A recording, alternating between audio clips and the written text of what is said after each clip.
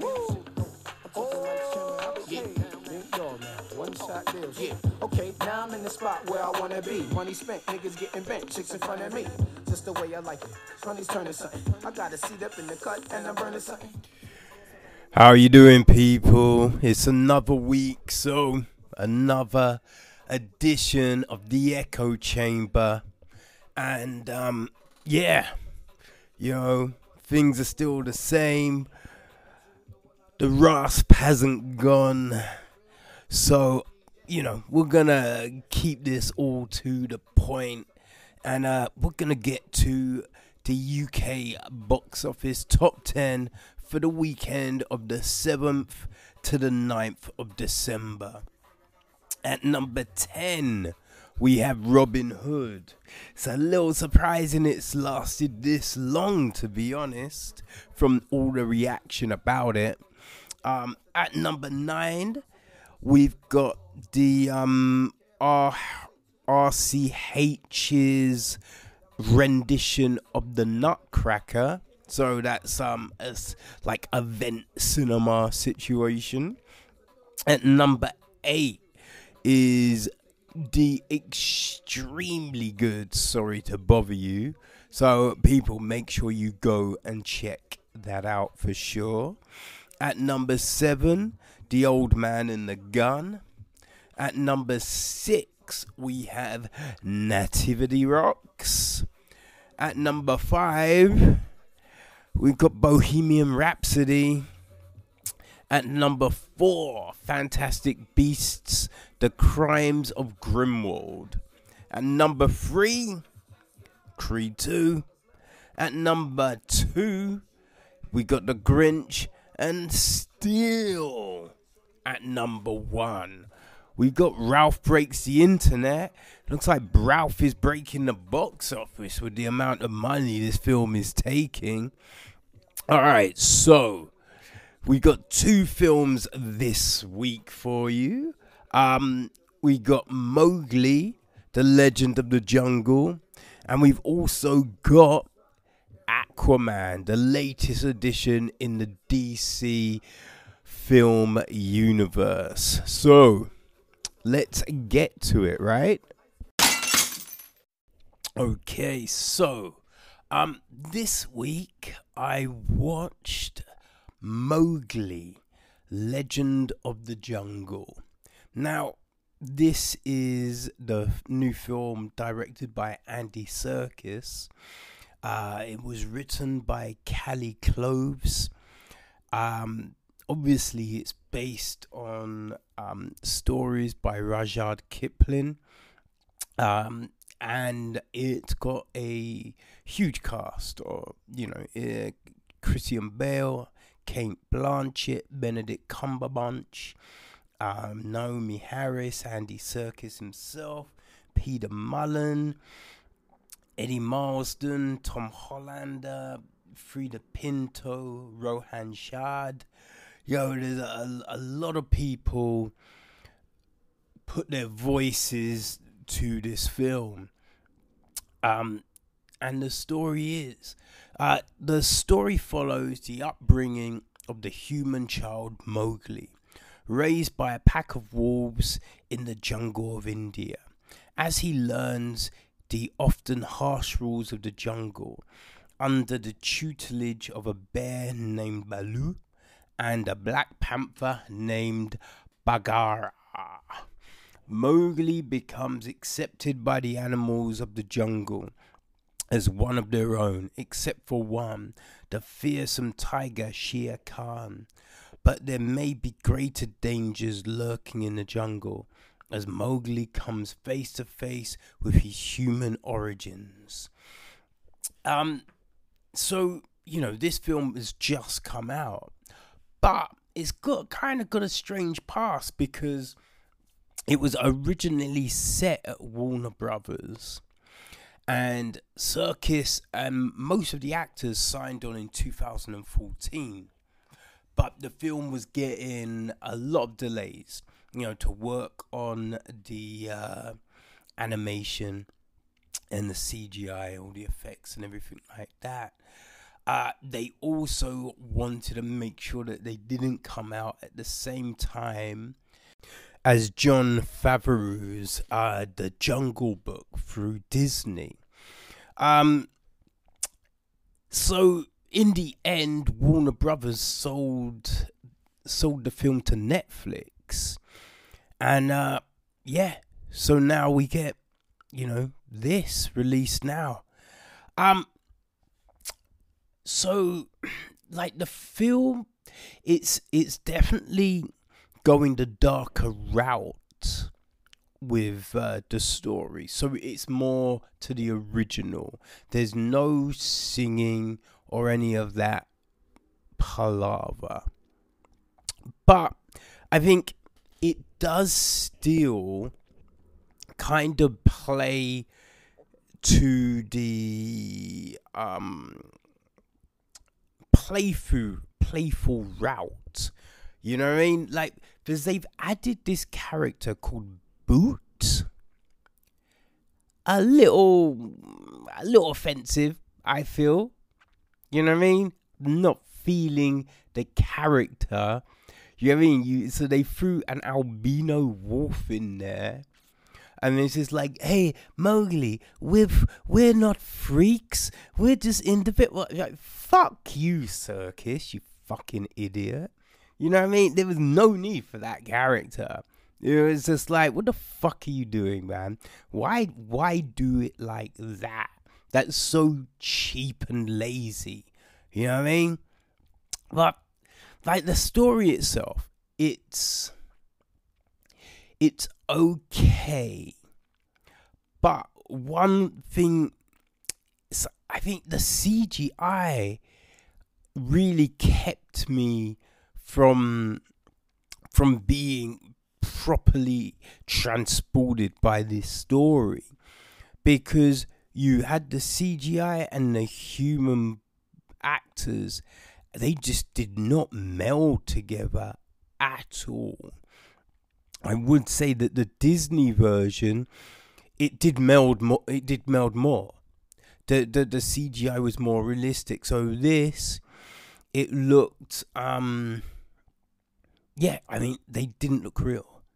Like the animals, I mean, they looked realish, but they had a plasticky kind of sentiment to them. So yeah, it was like two things walking but slightly off sync. You know, it just didn't fit together for me. So you had that. Then, like with this, like the acting was okay, but like Rowan Shad didn't fully, like he could play irritated, petulant, but like some of the other, I don't think it fully catched. Like there was one moment where Mowgli shouts at Boot, and then he turns around like with a change of heart, but you didn't buy the change of heart. You know what I mean? That wasn't sold. Some other weird bits as well. So later on in the film, you get like Mowgli in the human village. And in the human village, you obviously have different castes. And, you know, from everything I've read, especially from a time like that, the caste system, it's, you know, it's like the class system. So the interaction would have been a lot different, but they show everyone getting on just fine. So you have this fake bullshit, this fake narrative, which is just really weird. And also you have Mowgli saying stuff that is a bit like, you don't know English. So how are you saying these phrases? You wouldn't be acting in this way because you don't know language like that. It didn't make any sense, you know. It's like, look, it could have been done in this other route, but they really, you know what I mean? I was kind of thinking, look, you're making a different type of Jungle Book, so make a different kind. You know what I mean? It's like he's got 1 foot in, 1 foot out. That's what it seemed. And I was just like, look, just go the full route. Mowgli would be kind of savage. Play him like that. Stop trying to gentrify him in a way that just isn't plausible.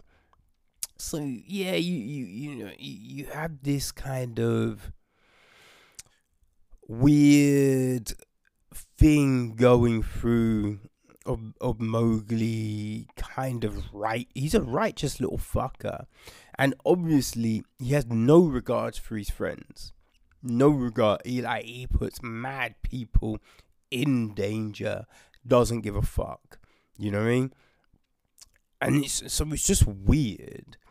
So you just have this weird kind of film that afterwards I just didn't like. I was just like, I didn't enjoy it. I didn't hate it.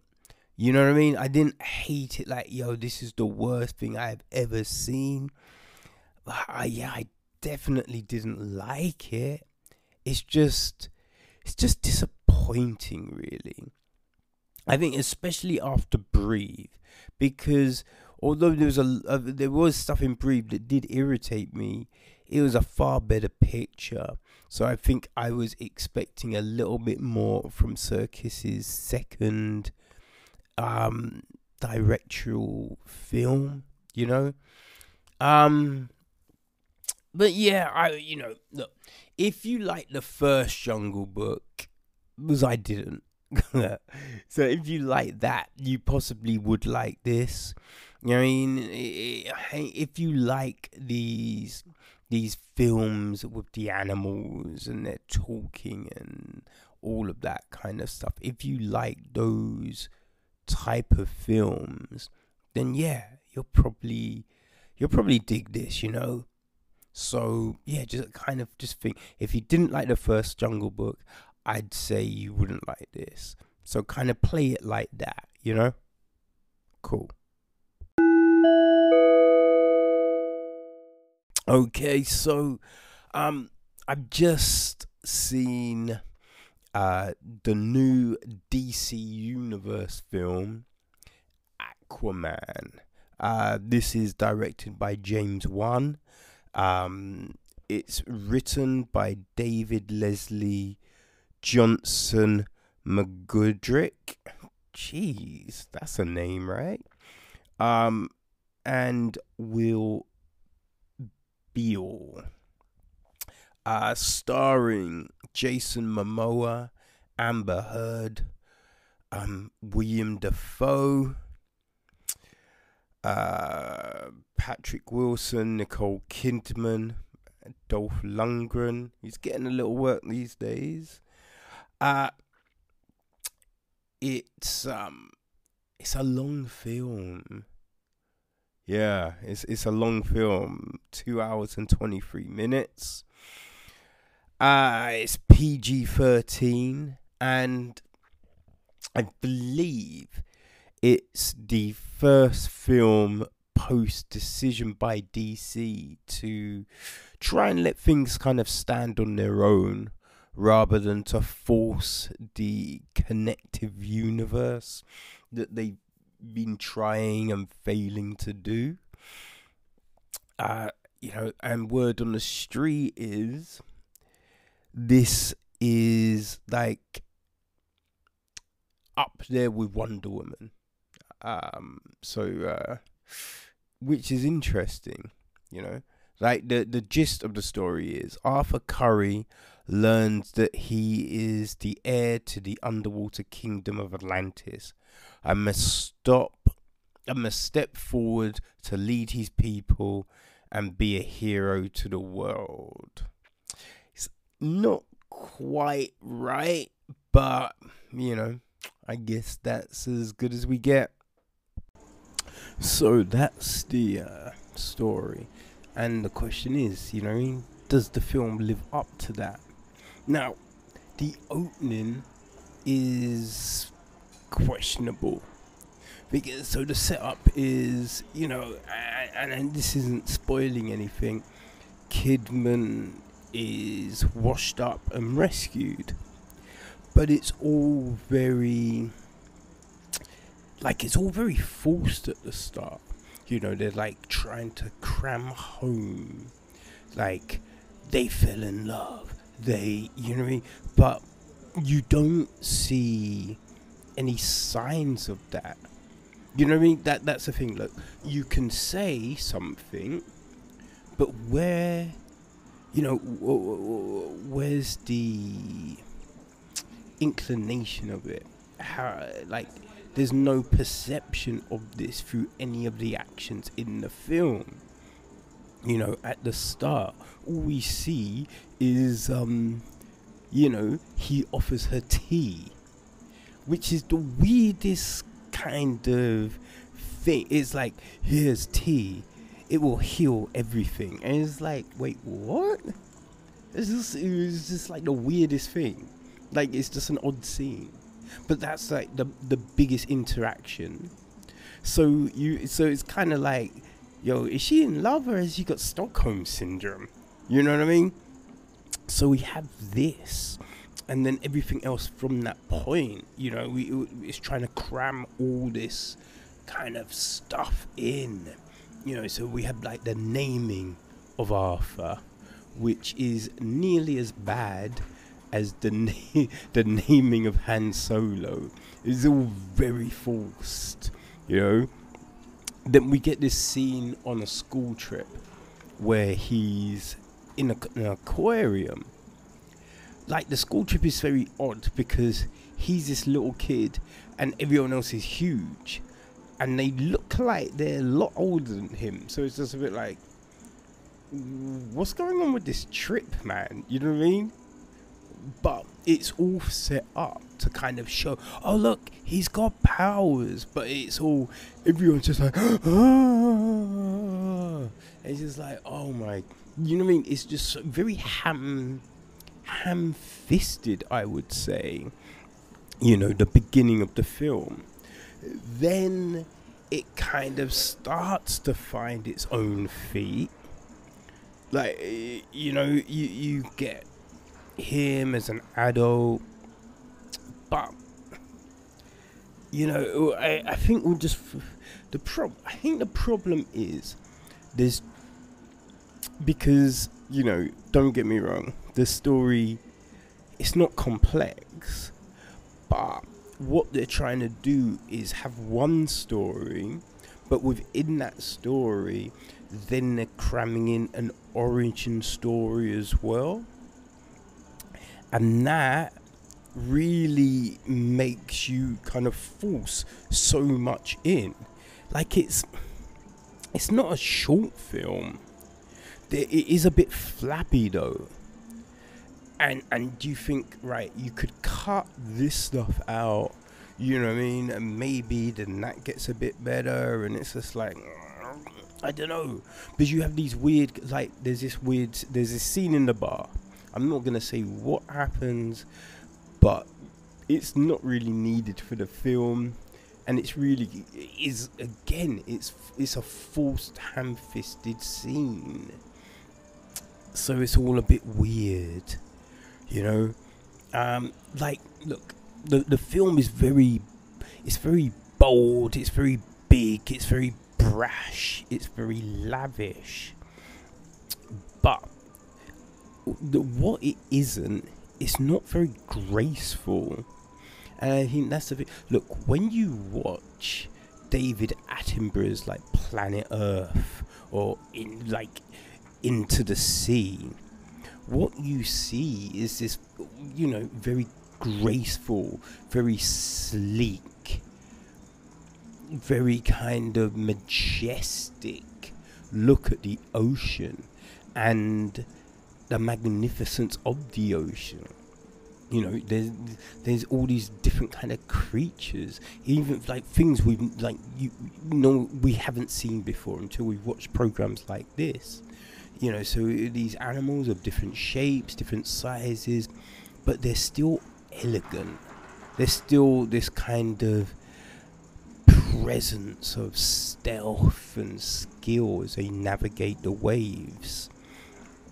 And I think I was expecting that from this film, but you don't get any of that. Like, one thing that was, I just was like, why are you wearing capes underwater? Makes no sense. You're wearing capes underwater? What is that? It baffled me. It's just the weirdest thing. And that's, you know what I mean? That's like, it's an issue. It's like, everything everyone's wearing is so clunky. It's so like these huge suits of armor, and it's just like, look, you're in the sea. You know what I mean? You're meant to be this race of intelligent people. So why are you so clunky? Everything. It reminds you of old kind of sci-fi, where everything's big and bold and clunky and huge. You know, it's like the old Golden Gecko mobile phones. That's what this is kind of the equivalent of. You know, like, you'd have thought things would be streamlined, graceful, aerodynamic for the water. Does that make sense? What we see, it doesn't make sense, and it's kind of like, I heard this quote. I think it might have been Harlan Ellison. I can't remember, but it was something along the lines of, things are created for as far as people can imagine, and that's what this film was. It's just like, look, James Wan kind of sees like knights and jousting and battles and these big suits of armor as the height of majestic, you know, the height of royalism, adventure, and like he can't. So that's what he did. He can't see anything beyond that, anything a bit sleeker and everything a bit, you know, you kind of feel he should have watched these ocean documentaries for an idea of how this film could have looked, how the vision could have been. Because everything's very crowded, everything's very, you know, because that's the whole problem. They're kind of like, you know, you're polluting the ocean, so you would have thought their cities wouldn't have been that. You would have thought that, you know, when you see these kind of kelp fields that are kind of neon and weird lighted and things like that, it's all very elegant. That's what you kind of figure you may have seen. Like, the weirdest thing, like, you saw more kind of grace in programs like Sequest DSV, which is insane because that show was shit. You know what I mean? So it's all a bit like, what was the vision here? You know, like, it's to, you know, like, to show something is strong, it has to be huge, it has to be bulky. It's like Mantra. He gets given this armor, and then somehow it gets bigger and bigger and bigger. And it's like, that makes no sense. What's happening here? There's no elegance, you know? But that, you know, the story is very choppy. Like, you get the, you know, we're about, I don't know, a quarter of the way through the film, and then out of nowhere we're forced into this flashback sequence, and it's just like, wait, what? This doesn't make sense to the film to put this sequence here. It's like, shoehorned in, and you're just like, wait, what is this? Then we're back to Mantra with his giant super soaker. That's what it was. He has this big gun that essentially is a giant super soaker. There's a lot of tropes in superhero films that, to be fair, we have definitely been moving away from, but this film jumps into it full force, wholeheartedly. There's so many close-ups of like people's eyes, and it's like boom, boom, boom, boom, boom, and then it sort of flips to someone else's eyes, bum, bum, bum, bum, bum. These like epic stares and things like that. And then when people are doing things, it's full of statements. Everything is a statement. Someone enters the room, it's a statement. You turn around, it's a statement. And they play the music to signify it's a statement. And that's what throughout the film, it's statement, statement, statement, statement. Which really messes with the flow. And then they interject songs, which are like, there's this weird cover of Toto's Africa that was just put into the film in this weird place. It doesn't fit. And then you see a few more songs that are just put in, and then it's done. And they just don't fit. There's no subtlety to this film, which is such a shame. Like Nicole Kidman, it's very odd, because I recently saw Destroyer, and her acting in that film is incredible. She's great. In this film, I don't know what she was. It's like she's just on autopilot. But I think that is the thing. Like, there's no dimension to this film, which is odd, because you're in the sea. You know what I mean? You think there should be depth, but there's none. This film is the equivalent of a puddle. A very shallow puddle. Which makes, it makes no sense whatsoever. But no one has dimension.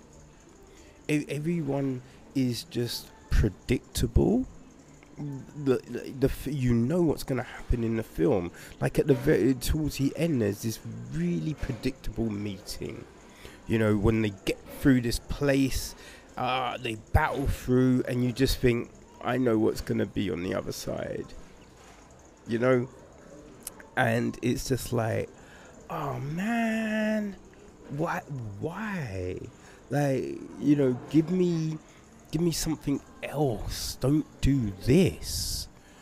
But it's a problem. What could have been a really fun, a really great film is just a bit of a one-dimensional mess. Like, it's probably, I think it's still better than Justice League, but that's not really. I don't think that's saying too much.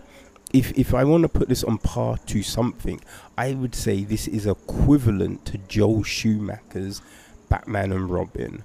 So I will say, if you liked Batman and Robin, you'll like this. If you like something like The Losers, you'll like this. I'd say it's probably akin to the two Hellboy films, but I don't know. I think they were a bit more subtler than this, which is saying a lot, because again, they're not great films. It is funny, at the end, he does pull up a move that was from Beastmaster. The whole sword thing is blatantly taken from Beastmaster, you know what I mean? But yeah, look, if you enjoyed those films, you'll get along with this.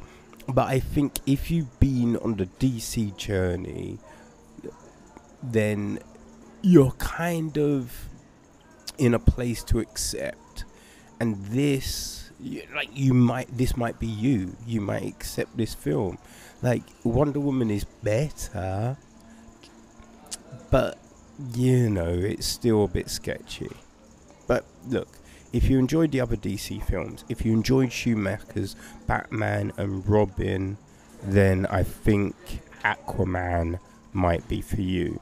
Now, remember to stay, because we do have a cutscene as we get to the end credits, and it does set up something for the next film blatantly. So, stay, check that out. You'll probably guess what the cutscene is going to focus on when you've seen the film. But yeah, remember to stay and watch that. Okay, that's me. Well, I hope you found those film reviews interesting and helpful. We've reached that time again, so let's hit with some news.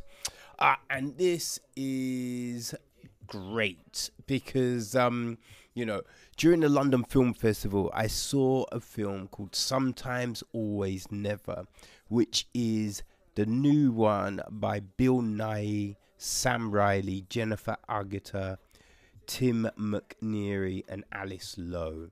And it was great. It was such a lovely, just a really good film. But at the time, it didn't have UK distribution.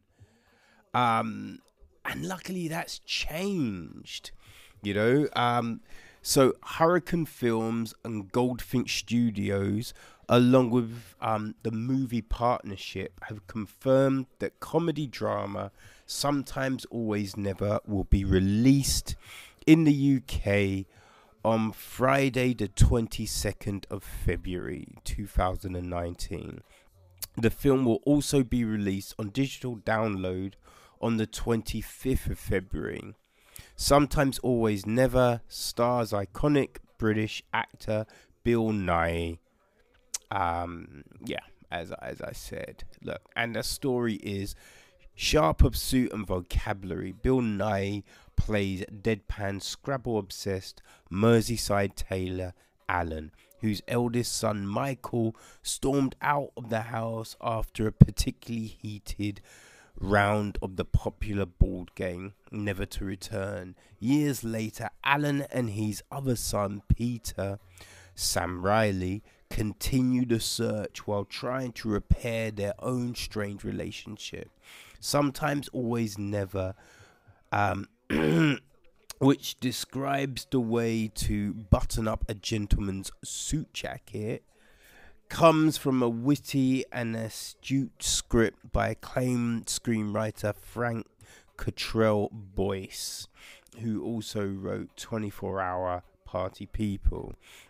And it's from Carl Hunter, who this is his debut film, which is great as he deploys a vivid visual style and striking production design to capture the shifting moods of a family who know plenty of words but struggle to communicate. It's fantastic, and Edwyn Collins has produced a really well-suited soundtrack for the film too. So remember, it's hitting cinemas on the 22nd of February and digital download on the 25th of February. And if you want to hear my thoughts about this film, all you need to do is hit the link and scroll down to the third London Film Festival version of the Echo Chamber podcast. So yeah, it was a while back. But other news, okay? So like word has been going on about this for a long time, but a film version of the BBC's Luther is supposedly on on a serious tilt. Neil Cross, who writes and creates the series, is working on a script at the present moment. The 5th season is due to come out, and when he's been talking about that, he's talked that, you know, a film is definitely in the future, which it's interesting. I mean, this is what he said: we are really advancing on getting a movie version up on the screen, and Neil is beavering away on writing this thing, and I think the remit for the film is to scale it up. Luther has all the ingredients to echo those classic neo-noir films of the 90s, like Seven and Along Came a Spider. And I think you could probably add Bone Collector to that. And I think what we would like to do is use that blueprint to create Luther the film. It will be more murder, more Volvos, more frowning Luther. Essentially, we just want to try to take it to a much bigger audience and scale, and perhaps international as well. Yeah, I don't know. I like film versions of TV series do not always work, as I think we can see from the film version of Spooks that hit a few years back. They're doing a film version of Downton Abbey as well, which I think's dropping next year. So I think that could be a good gauge, because both series are very popular. So I think if the Downton film is a big success, then maybe the Luther film could be. But I don't know. I doubt that the Downton film is going to, do anything huge. It depending on what the budget is, it could easily break even and make a little more. But it's not going to be something, I'd imagine, that's going to sit around in cinemas for weeks on end. But believe it or not, sometimes I can be wrong. So, I don't know. I guess we'll see about that, right? Okay, so,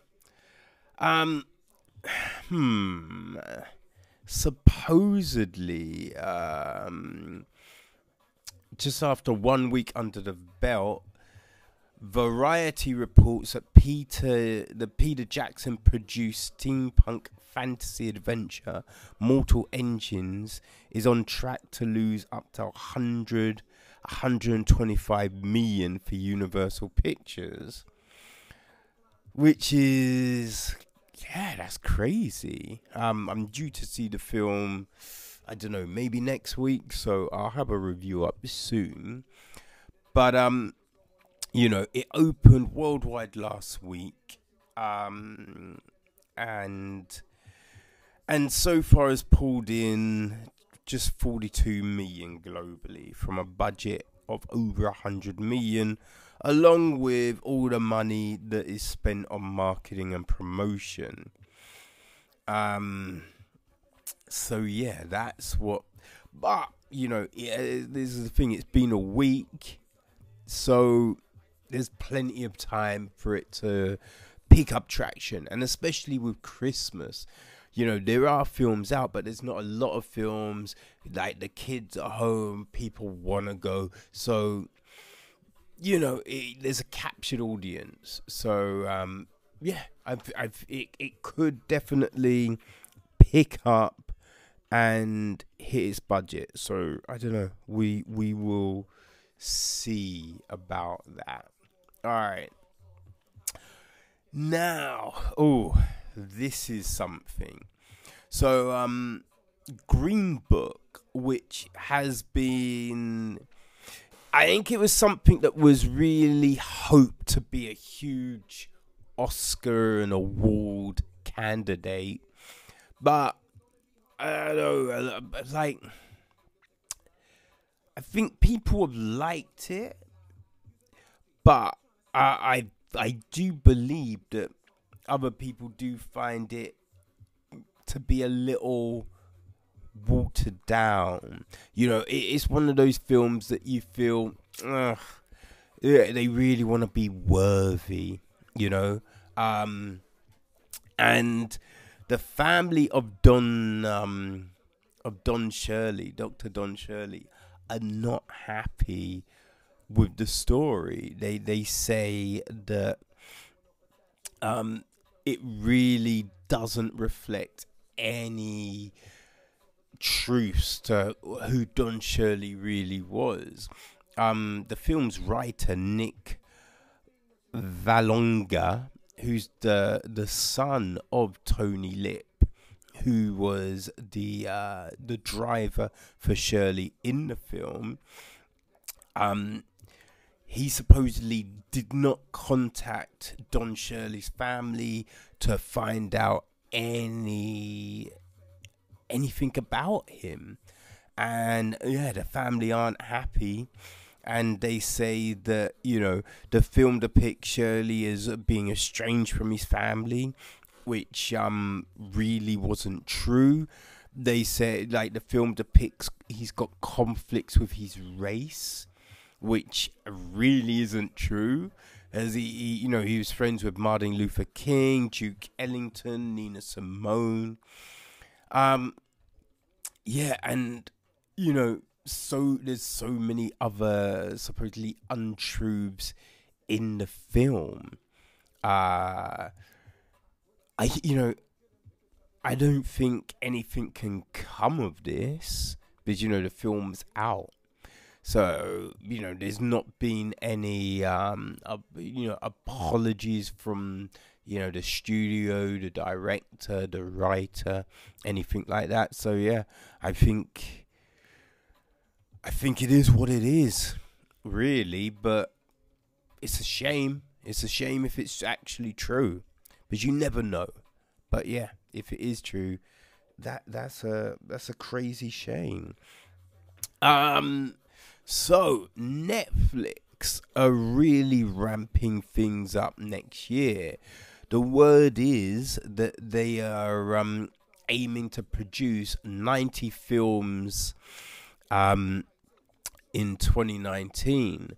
55 of those will be live-action originals, and 35 will be documentaries and animated films. From the 55, I think things are going to be split. So around 20 will be originals, which will have a budget between 20 and 200 million.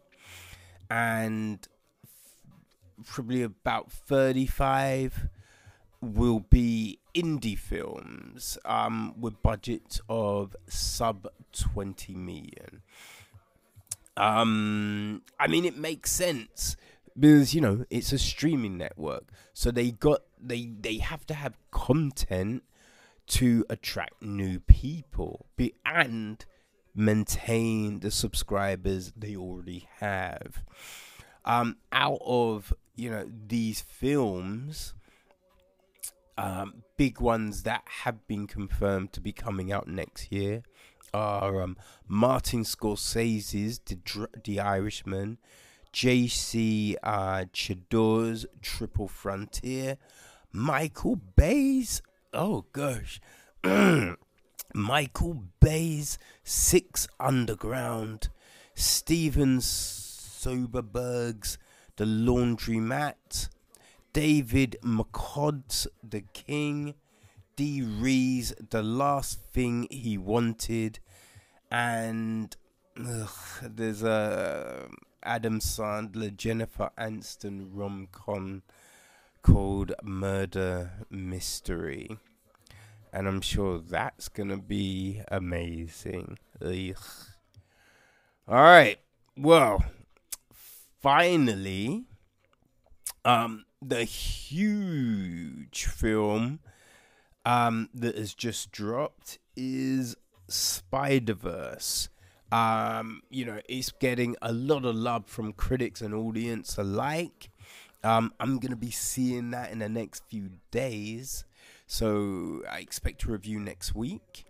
But Sony Animation is already ramping up a sequel to the film and some spin-offs.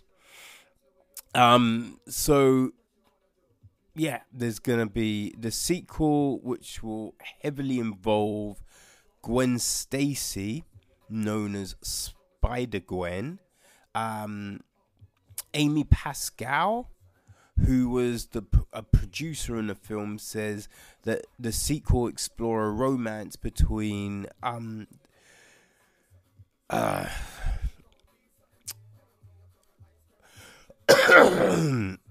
apologies. It will, we'll see a romance between, I believe, Spider-Woman, and Miles Morales, and it will serve as a launching pad for a Spider-Woman spin-off, which will focus on Spider-Gwen, Silk, who is Cindy Moon, and Jessica Drew as Spider-Woman, and Beck Smith is penning that film. Joaquim Dos Santos, who directed Avatar: The Last Airbender, and Voltron, is directing the sequel to Spider-Verse, and it should have a script from David Callahan, who wrote Wonder Woman 1984 and Zombieland 2, which are two films that I believe are going to be dropping next week. So that's all the film news, and I'm going to leave you with a HelloFresh offer for your Christmas meal. Fantastic offer, taking all the hassle out of your Christmas dinner, and you'll get 10% off. But I believe the cutoff for this is Friday. I think it's it's the 21st. Yeah, it's tomorrow. So if you fancy a hassle-free Christmas, get to booking quick. All right, and that's it for this week, people. We'll see you next week. All right, peace. Later. Okay, people, I'm going to let you in to something that's going to be a big help, because we're coming up to Christmas, unfortunately. And the biggest thing about Christmas is the shopping for food, because it's insane. Everyone goes crazy. It's difficult sometimes to find what you want. So I'm going to give you a little tip that will make this so simple. So simple. All right, so the thing is, HelloFresh are doing a Christmas box. Okay, so in the Christmas box, you can get a butter-based turkey with fresh rosemary and lemon, pigs in blankets, so it's pork sausages wrapped in streaky bacon, roast potatoes with a rosemary seasoning, balsamic Brussels sprouts. Yeah, sounds good. With cranberries, pecans, and pancetta. How tasty does that sound? Truffle root vegetables with cheese, garlic, and thyme. Seasonal stuffing, pork cranberry stuffing balls. Slow cooked spiced red cabbage with Bramley apple and cinnamon. Now, I've made red cabbage with apple and it is so good. So that will be amazing. And then festive gravy, a rich and delicious gravy. And you can also add a cheese platter with charcoal crackers, quince chutney, and a whole load of cheese. So they do that box. They also do a box with a dessert, and the dessert is luxury Christmas pudding with brandy butter caramel sauce. Talk about decadent, right? And the box comes in 4 different sizes. So you can get it for 4 people, 6 people, 8 people, or 10 people, which is pretty damn good. All right, so I'll give you the figures too, man. So for 4 people, it works out $19.99 per person. For 6 people, it's £16.66 per person. For 8, it's £15.62 per person. And for 10, it's £14.49 per person. So that really makes Christmas meal really affordable. But I'm going to give you a code that will give you 10% off that box. Don't tell me I do nothing for you, people. So all you have to do is in the checkout, enter the code Kevin Christmas, and that will give you 10% off your Christmas box at HelloFresh. So I'll put this in the episode description, but yeah, it's Kevin Christmas. Boom. Nice. I've just saved Christmas for you. You're welcome.